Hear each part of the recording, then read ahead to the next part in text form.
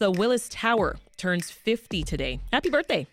The iconic building was the world's tallest for nearly 25 years, and it stands at 1,451 feet tall, 1,729 feet tall when you count that massive antenna at the top. Now, some of you, I know, you still call it the Sears Tower. I get it. Sears was headquartered there until the mid-90s. It's officially been known as the Willis Tower, though, since 2009. Now, here to discuss the building's past, present, and future is Randy Stancic, who's general manager of Skydeck Chicago at Willis Tower. Welcome, Randy. Good to see you. Thank you for having me. Thank you. Also here, of course, none other than Dennis Rodkin, reporter at Crain's Chicago Business and contributor for our ongoing series, which many of you may know, What's That Building? Hey, Dennis. Hi, Sasha. How are you? Doing well. I want to go back to the beginning, Randy, when the Sears Tower was built back in 1973. What would you say made it so special? It was something we could be really proud of as Chicagoans. Growing up, and I'm dating myself, but I saw this building coming out of the ground. It was a blue-collar community. People, if they worked on this building, and a construction worker, a lot of which was local labor, there's a sense of pride. Then you get a chance to come here and you get the chance to feel what it's like to be at top of the building. And you don't have to work there. You could have just came to the Skydeck. It was really it's a cool, emotional experience back then. But also, you look at it now, it's ours. It's one of our icons, and it's something we have to treat and really take great respect with. Yeah, and I guess in design terms, I mean, it was also just a unique structure at the time, right? I mean, I'm seeing here 9 tubes creating a 3x3 matrix. Dennis, do you know what that means? Yeah, actually, that's what made the building possible. Sears, which was based in North Lawndale and had a very short tower, said, we need this much space, and what we picture is kind of a 40-story cube, and we're going to build it in the West Loop. But the structural engineers at Skidmore, Owings & Merrill, and in particular Fosler Kahn, said, well, actually, those floors are going to be giant if you build it 40 stories tall and the same width and height. Yeah. Workers are going to spend so much time going here and there. Let's do this thing that elongates the building, makes a real icon, as Randy said.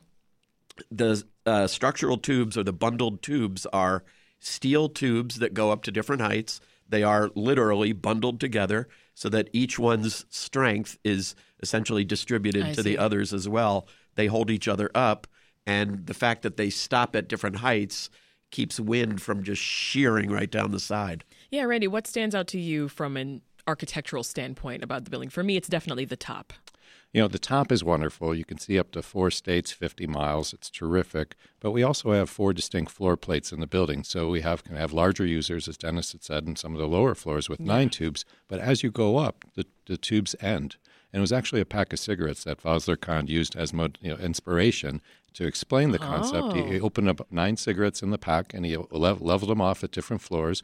And that odd pack of cigarettes became the design inspiration for the entire tower. Yeah. Well, before the Sears Tower, I'm curious, what skyscrapers dominated the Chicago skyline back then? And how would you say the Sears Tower's arrival then changed the skyline? Well, I would say the Board of Trade with Series on top would have been one of the ones people would have been most likely to recognize. The Wrigley Building, the Tribune Tower, all of them beautiful 20, 30 stories high, much more ornate. Any one of those 3 is a far more ornate building. There were a few newer skyscrapers. There was Inland Steel, which is an absolutely beautiful building, but far shorter than this. And it itself is more detailed than the what was called the Sears Tower at that time. It has more colors, more shapes, and then you get to the Sears Tower, and it becomes this this giant vertical mass had never been seen before. Yeah, for me, this building is Chicago, Dennis. I mean, when I travel and then I'm coming back, I always from the plane. Yeah. I'm like, there it is. You can see it a second or two in any motion picture, any TV show, and it establishes Chicago. It's so awesome. We mentioned earlier the Sears department store was headquartered in the tower. What else was in the building during the early years? A lot of vendors who dealt with Sears, law firms, accounting, Ernst & Young and others who had Goldman Sachs, which had essentially funded Sears' growth. They were all in the building. It was like a Sears village. Yeah. There were floors that really were not related to Sears, but a lot of them were, at that time, were firms that dealt with the company. So Sears really created that part of the West Loop. What was tourism in Chicago like during the 70s and 80s and 90s when the tower was really the tallest building in the world at the time? You know, the Skydeck has been around since 1974. It opened up a little bit after the building opened. Okay. And it gave people a chance, locals, people from all over the world, to come and feel what it's like, not just to be, looking at terrific views in the lakefront, which is terrific, but to feel what it's like to be up that high. It's kind of like going to the top of the castle, if you will, in old days. And I think that was something that resonated. People go back, they take a piece home, and a lot of times when people leave, that's the story they're telling. It doesn't necessarily have to be someone who has office there with 15,000 office workers there. You had an opportunity with over 1 million guests a year coming there from all over the place. But then again, Chicagoans keeping that sense of pride, they're the evangelists when they left that building. Yeah. Well, tell us more, Randy, about how we went from the Sears Tower to the Willis Tower. So the Willis Tower, Willis Insurance came in 2009, and they had the opportunity to purchase the name rights. Sears hadn't been in the building at that point, I think, since 1990, I think it was. Mid-90s. Yeah, so it was in that period where it was a long time. The name was available for purchase. Willis Insurance, very similar to Sears. When Sears built the building, was trying to get everybody under one roof. Willis wanted to do that with some of their insurance organizations, and they did that. It's a very emotional hot button with the name of it.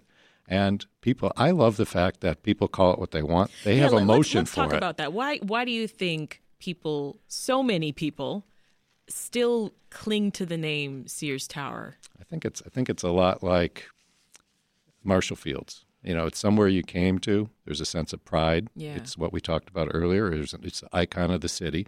You don't want to think that somebody from another country, another city is coming in to take our. In Chicago, again, it was the world's tallest building for a long time. New York gets a lot of accolades like that. California gets a lot of accolades, but we really have the opportunity to claim it. And I think a lot of folks, and it's really kind of cool to see that people are passionate about it. Well, Dennis, you've spent much of your life in Chicago. How did you feel about the shift at the time? From the name? Well, at the time, of course, it was new. And so if people took a little while to make the transition, okay. But as I said to Randy before we were coming on, do you still call the Chicago Bears the Decatur Staleys? Like, how long do you hold on to the old name, to the old dead name? This is and like if I may need security when I leave after I say what I'm about to say. I feel like you're about to say something. But if you're one of those people who insists that it will always be the Sears Tower, what are you defending exactly? It's not as if some invading horde came into Chicago and said, we're crowning this building with the flag of our king who invaded you. It was a business decision. Sears didn't ask you to keep calling it Sears. Sears, in fact, let's keep in mind, had left Chicago for the suburbs. Why are you memorializing that? Why do you think it still – I understand nostalgia, and I think the Macy's, Marshall Field's Macy's thing is a little bit different because one company bought the other. But Sears had let go of its right to that name. Sears didn't ask you to keep defending it. So I sort of feel like get over it. Or let's start calling the Bears the Staleys. I feel like this is one of those moments where I got to put in the disclaimer. Like, WBEZ does not endorse Dennis Rodkin in any way. This is Reset. I'm Sasha Ann Simons, and today marks 50 years since the final beam was placed atop the Sears Tower, now known, of course, as the Willis Tower. We're talking about the building's past, present, and future with Randy Stanczyk, who's general manager of Skydeck Chicago at Willis Tower, and Dennis Rodkin, who's the man behind Reset's ongoing series, What's That Building? So, Randy, you are GM of the Skydeck. Talk about that. Tell us, how many folks visit the tower and the Skydeck every year. Yeah, the Skydeck itself can get up to 1.7 million guests. We picked up 130 countries last year, even with some of the COVID. I was going to say, how has that been going, like through COVID and now? It's going well. International tourism is coming back, slower. But the cool thing about it is that we really pick up great numbers from the Chicagoland zip codes. That's the thing that really makes it proud. We had the opportunity to renovate the entire tower. $500 million was invested into Willis Tower to create catalog, which is a tip to Sears and the old catalog. And we really created 300,000 square feet of really cool places to go eat. We've got world-class restaurateurs, Rick Bayless, Chef Sawyer. And what we wanted to do is really mesh the office and the commercial tourism side and really have everybody come together, create world-class place. So it's not just a place you come to for the Skydeck. You have a nice lunch. You have a great opportunity to hit a couple places. But we also built a 30,000 square foot Chicago museum on our lower level. Oh, nice. And this is something that we looked at this as Chicagoans thinking, what can we do as if a Chicagoan is standing next, one of us would be standing next to every guest and not upset our locals, but really make them even more proud than they are of the building. So we add that museum with the world-class views that we have from upstairs from the 103rd floor observation deck, with the ledge, the glass floor balcony, which opened in 2009.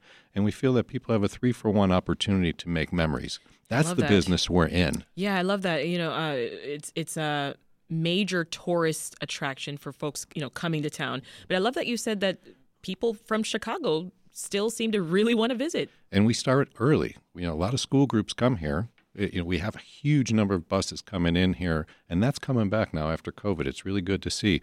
We want to shape next generation of visitors, but we want people to take away the memory of being in Chicago, being at the tower, on top of the tower, and then, of course, the 1.5-inch thick glass at the ledge on the 103rd floor standing. That's not a natural experience, by the way, if you haven't done it. And that's all part of the emotion. So we went from a place that was kind of a check-the-box visit type of feel for the Skydeck to somewhere where we have people raving about, giving us great reviews, and wanting to tell their friends and family wherever they go back to. Nice.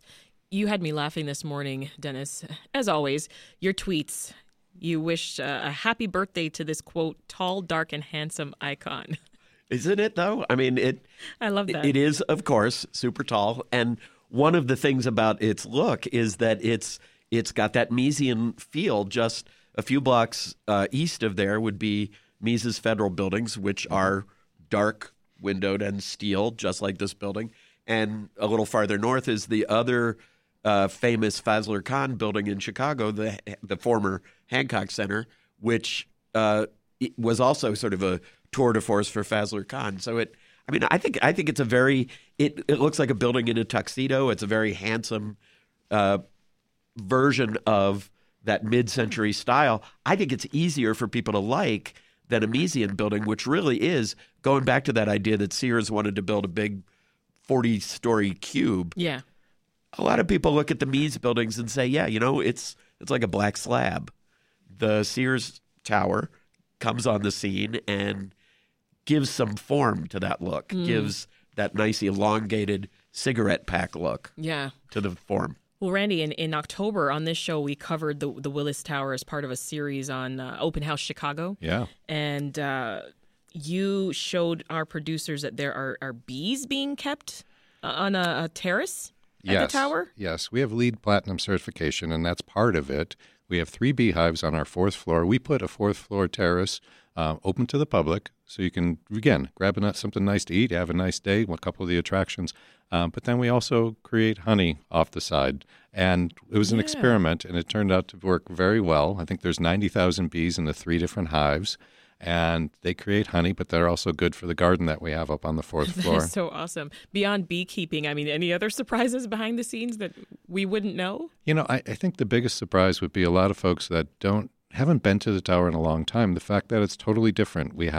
We've built if it's the old place they think of from 3rd grade or from 10 years ago, it's really changed. We have a great opportunity to spend a half a day to come hang out. It's a destination within itself instead of just a destination being the Skydeck. Yeah. And there's so much to do. It's really, we wanted to really help the development in the West Loop and really create a place that could mesh the office, the visitor market, and really at the same time attract world-class chefs. Yeah. Well, before we let you go, tell us where folks can go to learn more about events that are happening for the 50th anniversary. Thank you. It's willistower.com/50. We'll keep updating. We have a number of things happening coming up in May and June. They'll continue throughout the year. And I think that is the best place to keep an eye on us. And Dennis, I got to squeeze this in. We didn't open the phones for this conversation, as you know, but we did get a call from Deborah in Lincoln Park. And she said when her son was young, he always called it the Sirius Tower. Oh, the Sirius Tower. So she said, I guess that settles the name debate. That works. That works. We'll leave it there. Dennis Rodkin of Crane's Chicago Business and our What's That Building contributor here on Reset. And Randy Stanzik, General Manager of Skydeck Chicago at Willis Tower. Thank you both. Thank you, Sasha.